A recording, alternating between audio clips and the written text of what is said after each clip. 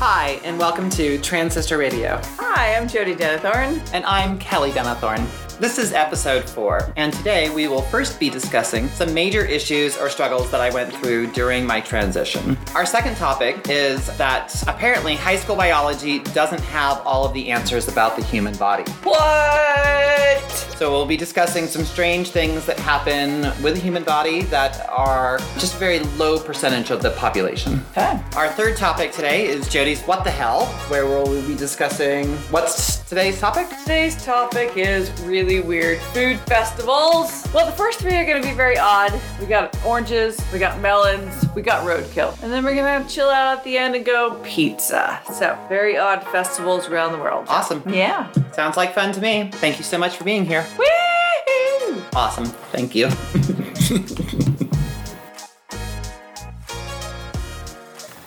Okay, so this episode's question is, what are some major issues or struggles that I went through during my transition?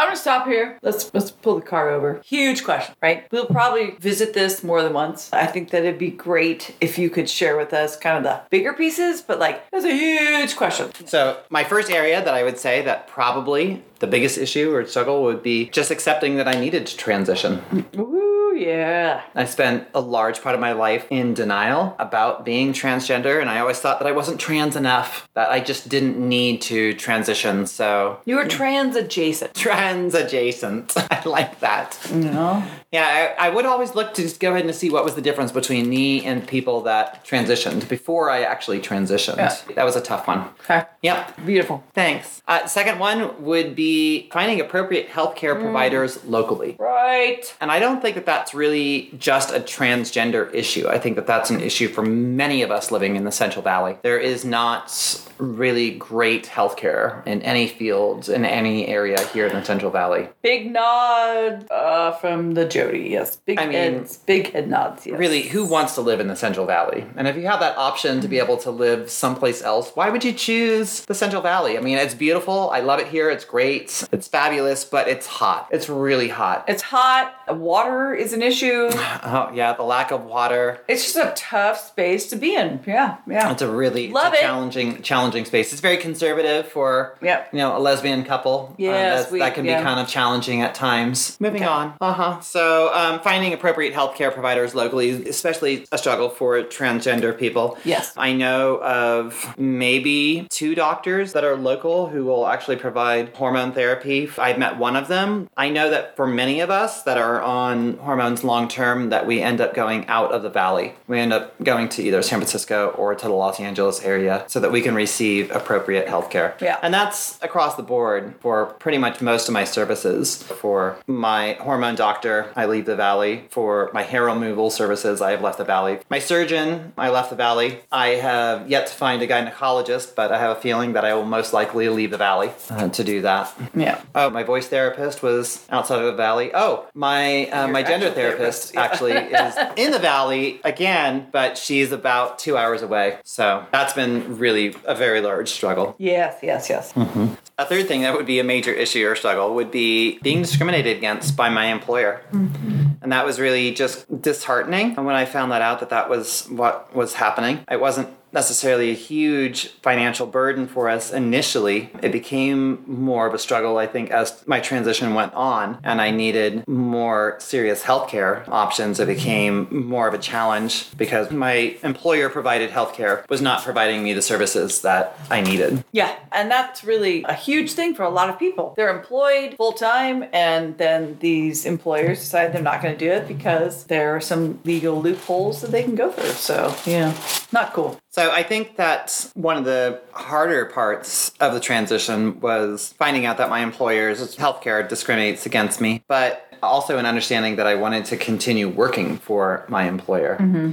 And so I had to figure out how to come to some sort of acceptable mental health space, and how can I continue working for an employer that is discriminating against me? How do I come to some sort of healthy place, healthy decision, or healthy choice about that? Because it was very upsetting for me.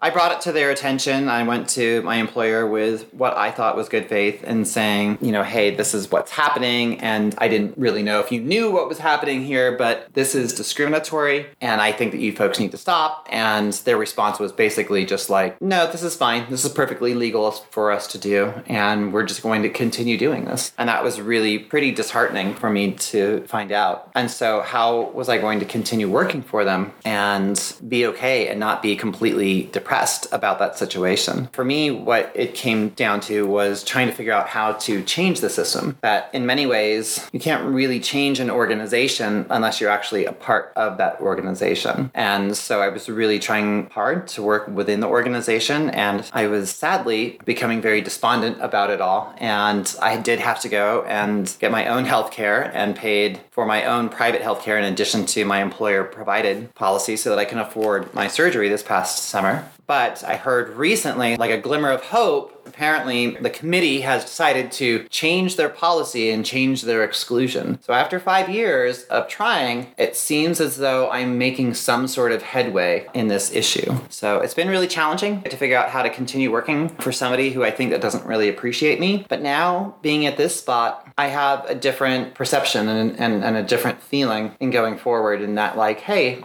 maybe we do matter somehow, even though we think that nobody often is listening to us. Well, I think that one thing you just said also is that you said that they don't appreciate you. And I think that maybe that's not a truth. I think that maybe the reality of why they have decided to get rid of these exclusion clauses is because of you. You are an amazing teacher, and they all know it. And it's not a joke. They have all seen you do amazing things. It's not just like, oh, it's just Kelly. She's transgender, and we have to make sure that we don't get sued by her. No, these people know you. And I think that that's not fair to say that it has nothing to do with you as a person. And I'm proud of them, and I really hope they follow through with what they have stated at this point, which is they're going to get rid of these exclusions because it's discriminatory, just blatant. And so I'm proud of you. I think you should do what my therapist talks about, which is enjoy the shit out of this, that you did this. You did this. Nobody did this. You did it. And children of employees at our school and other employees are going to benefit from this, and you should feel proud. And I am proud. Thank you. I'm very happy. I'm very proud of myself, and I'm honestly very proud of the community. In that, it's like, why would anybody choose to live in the Central Valley? And this is one of the things that I've learned about the Central Valley is that most of the people that are here appreciate hard work. Yeah. And when they see that you're actually in it for the long haul, and you're actually going to put in the hard work, and you're going to put in that time, that effort, and that energy, that they tend to go ahead and be like, all right, cool, well, I'll support you. Well, and that's generally what my community has done. So this change with the healthcare is amazing. Yeah, and you got a big heart. And that's big in the Central Valley. You got to have a big heart. You don't have a big heart, you're not genuine, and they're going to see it. Yeah. But you do. We do. Yeah, we do. And so that's good. All yep. Right, so, yay. There we go. Yay, changes. Yay, so exciting. Okay. So, yeah, those are some of the major struggles that I've had. Okay. So apparently, it turns out high school biology does not really have all the answers. No? Wow, crazy. That's weird. No offense to high school biology teachers, but do you really know it all? Probably not. I don't think that they do. No.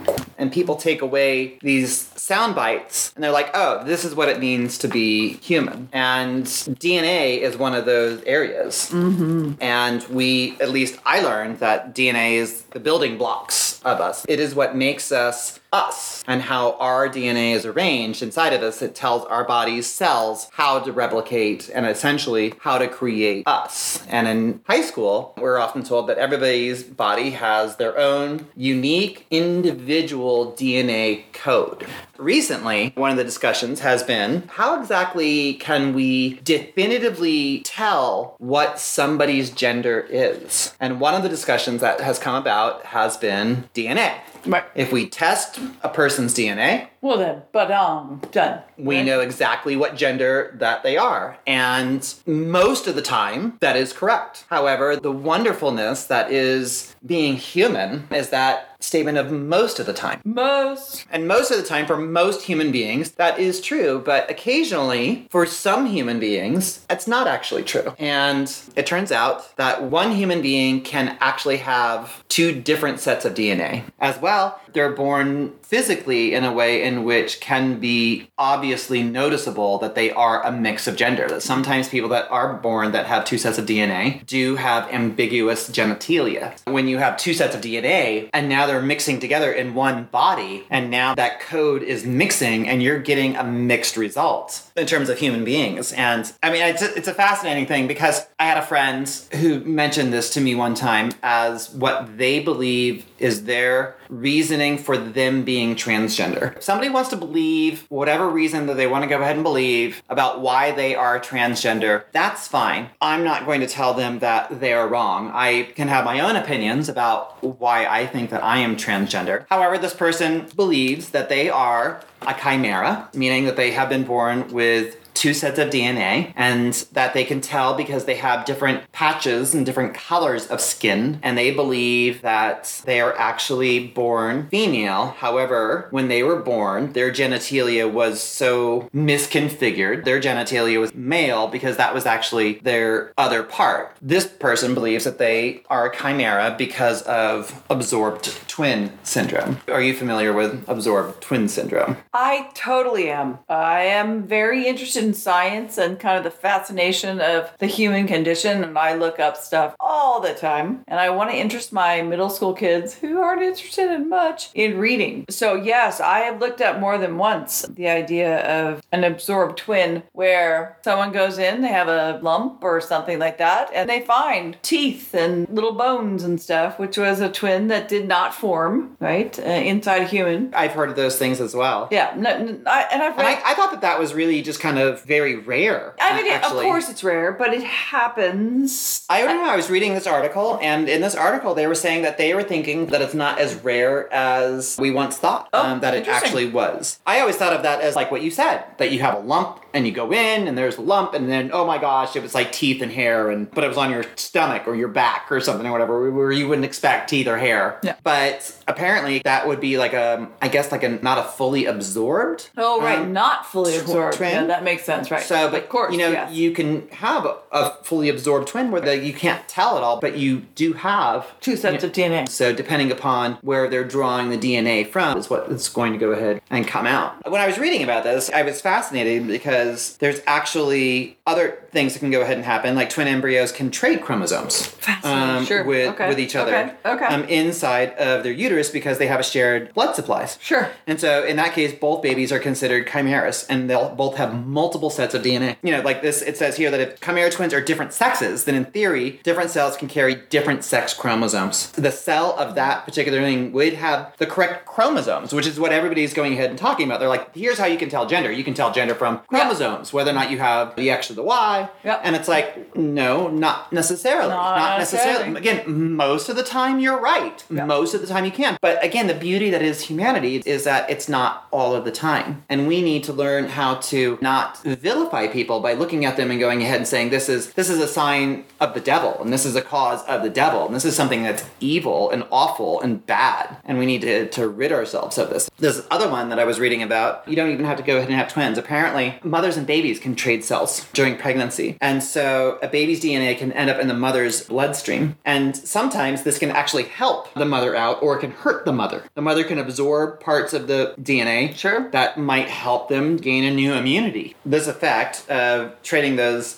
cells between mothers and babies is apparently obvious in mothers of sons, with studies showing that male fetal cells present in the mother's brain for years postpartum.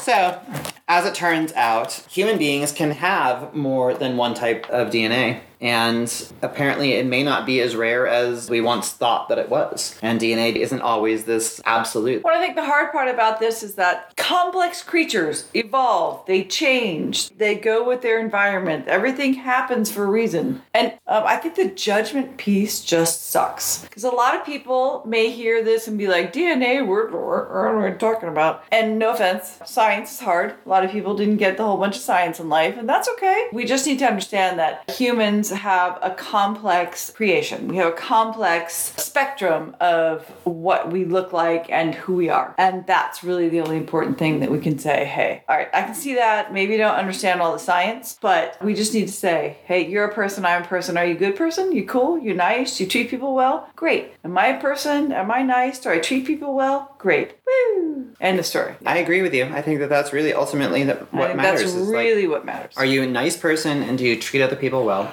and other creatures and other things well? Yeah. Are you a plus on the planet? Or are you a minus on the planet? Stop looking at all the other stuff. Because I understand a lot of things are very complicated, scientifically speaking. But if you can just kind of grasp the idea that all things change, they just discovered pink iguanas on the Galapagos Islands. So, things change. That's beautiful. And our understanding of things goes ahead and change. I was reading this other thing in this article, and it was, can twins have different fathers? Yes. And the answer is yes. Twins can have different fathers. And in more than one species. It's not just us. Yeah. Oh, yeah. And in fact, there's a lot of species out there that have the babies have more than one father. So they can have a whole litter that basically, and some can be twins, right? But of like 5 different male contributors. Yeah. I've done a little research on this. Biology is way more diverse, complex than what tends to be presented to us in high school. And being a teacher, I understand why it's presented the way that it is and why people end up getting what they get out of it. Because oftentimes complex ideas, they need to be simplified in a way in which we can impart that information on to others, and then other people can memorize it, and then they can pick the correct letter on the test. Sadly, that's often what is the only thing that's really relevant. It's not necessarily important in high school that you get an in-depth biology curriculum. Specifically about DNA, which lately, in the last 5 years or so, it's just kind of exploded. Yeah, it's pretty crazy. Yeah. Yeah, humanity's awesome that way. Yeah. We rock. So our next section is what the hell. And this week I decided, because this is kind of my thing, I wanted to look at food festivals. And when I looked this up, I was kind of thinking about eating festivals. And the first ones that came up were not eating festivals. You mean like eating like the Denver Food and Wine Festival or something or other? Yes, I was like something you're thinking about, or whatever that's called. Yeah. Aspen Food and Wine. I don't know what it is, but something like that. So I got 2 that were like that, but I got 2 that were totally not, and they're very famous and apparently very involved. So the first one is the Battle of Oranges. Ouch. Yeah, right. So if you would like to go do this, it is in Italy from February 18th to February 21st in 2023. And their whole purpose of this is to celebrate a very long-standing historical conflict between, like, the peasants and basically the poor people and the rich people. Yeah. Is what this was between. Seriously. That's okay. What it was. And it was actually some sort of celebration of something that happened almost 2,000 years ago. Oh, wow. So in this festival, is this the one where they throw oranges at each other? Yes. So you can join a group of people and throw oranges. It mimics the civil war between the royals and the poor people, right? This one was really crazy because I've seen and read about the festival of throwing tomatoes in Italy as well. But this was really complicated. There are 3 days. They start on Sunday, and they're going to talk about the arrival of the miller's daughters, and then they're going to have a battle. And then on Monday, the next day, they are going to have a parade. And then on Tuesday, I mean, it's like this whole thing, and there's like 9 tribes. I mean, this is like huge part of history. But basically, they just huck oranges at each other. Sounds painful. Yeah. To me, it sounds like it would really smell. Rotten oranges are just disgusting. And it's all over. It's just awful. It sounds like an awful festival. And it sounds like a painful festival. Yeah. A painful, disgusting festival. But it's clearly a very culturally important festival. I don't know. Okay. So, next one. Chinchilla Melon Festival. This is in Australia. And this is not as long. Started in 1994. We're trying to get visitors to this area. And apparently they were well known for growing watermelons. And so they made these amazing events around watermelon. So melon skiing. They have watermelons. They cut a little hole in it. And you can put feet in the water. How do you ski? They pull you on the road. It's sort of like water skiing. But on the road? Yeah.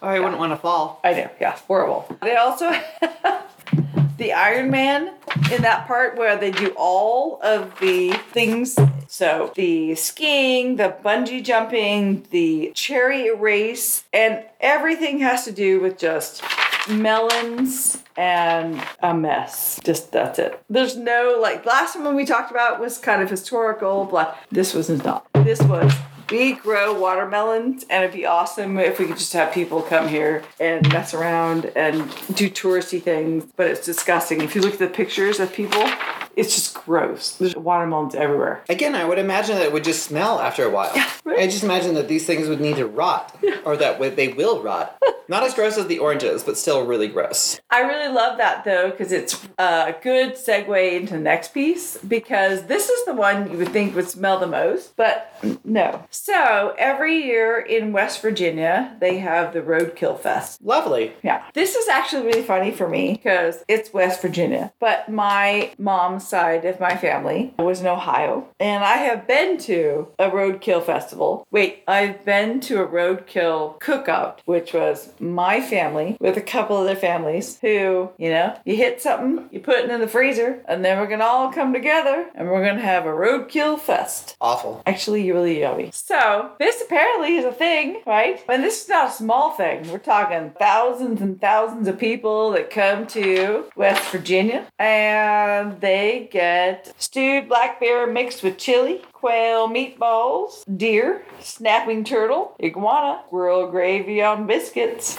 I love how you got an accent all of a sudden. Oh, you gotta do it. You gotta do it. Now, where I ate it, we didn't have that accent, but this is West Virginia. Oh, wait, you ate some roadkill. Yeah. My aunt and uncle, we had a roadkill barbecue. Well, I heard that your family had this in Ohio. Oh, yeah, I went. Yeah, real good. I had a turtle, for sure. Turtle, yeah. There's a lot of turtles there. Turtles. This one here said snapping turtle, but that's not what it was. They just walked across the road, and if you accidentally hit them with your car. I suppose it's a good way to do something with something that you killed on the road? I don't know. But I thought you said that it wasn't all roadkill? Well, in this particular festival, they say that they have to be animals that are inspired by roadkill. So if they weren't actually roadkill, but maybe you killed a turtle, because in places in the United States, you can kill stuff. Like snapping turtle, you would not hit that with a car. I don't know. Oh, they're water turtles, so no. I'm going to admit to our listeners that it's really sad that the roadkill that I had, it was really good. I mean, it's just meat. It's just different meat. That's all. Although, you know what? They have iguana on here. Never had iguana. Apparently there are iguanas in West Virginia. Not necessarily where I thought that iguanas came from. Okay. Last one. So, every year in Italy, in June, it's an annual celebration of Pizza Fest. So, Napolia is apparently what people call the birthplace of pizza. And so, tons of people, 30 to 50,000 people come to this area and enjoy this amazing festival. Not only can you eat pizza from all over the world, you can learn how to make pizza. There are concerts, and there are, of course, wine, because it is Italy. The festival takes place in a 30,000 square meter space. So there are tons of pizza makers, and they come there from all over the world to compete in who is going to make the best pizza. And it says that the pizza in this area actually started in the 19th century from an Italian baker. So if you love pizza, and I'm sorry for the other 3 things I gave you for food festivals, this would be the place to go. And like I said, the next one should be in June in Italy, in Napoli. And there you go. Awesome. Yeah. Well, thank you for sharing those mostly disgusting food festivals. Yeah. Pizza's not disgusting. No, I like to end it with a little fun. Like a puppy. Like a puppy with a little tiny duck. You need a palate cleanser in life. Or, a tiny, cute pig. If you all don't know, I love pigs. Our dog is so smart that he has his own bins of dog toys. He gets to choose which one he wants. We don't do that. He just chooses one. And he takes it to a space that he would like to hang out with. And then we decide if we're going to let him have it, because that's full of squeaky toys. Where are you going? What are you doing? You're becoming a lot like Buddy. Well, I'm old. I can do what I want. I'm a dog. I am getting to be older in my age. I can do whatever I want. How are we supposed to record around you? Huh? How are we supposed to record around you? You oaf. So cute. You're so adorable. Maybe we should just integrate it and not work about it. Yep. So apparently with this particular episode, we have the accompaniment of our dog, Indy. Yes. So if you hear some grunting or some squeaking or some extraneous noise as we're recording in our background here, it's most likely because our dog is up and being active and wants our attention. But we are dedicated, what is this? Podcasters. Right. We are dedicated podcasters. We don't know what the word is, but we don't care. Yeah. So we'll do this even though our dog is here. And we really love him, so, there you go. So thank you very much for listening to our episode today. We appreciate you and would love to hear from you. Please visit our website at transister.com. That is TRANSCISTER.com. There you can find all of our episodes, our show notes, and our contact information. Thank you so much for being here today. We're stoked you came. Thank you so much.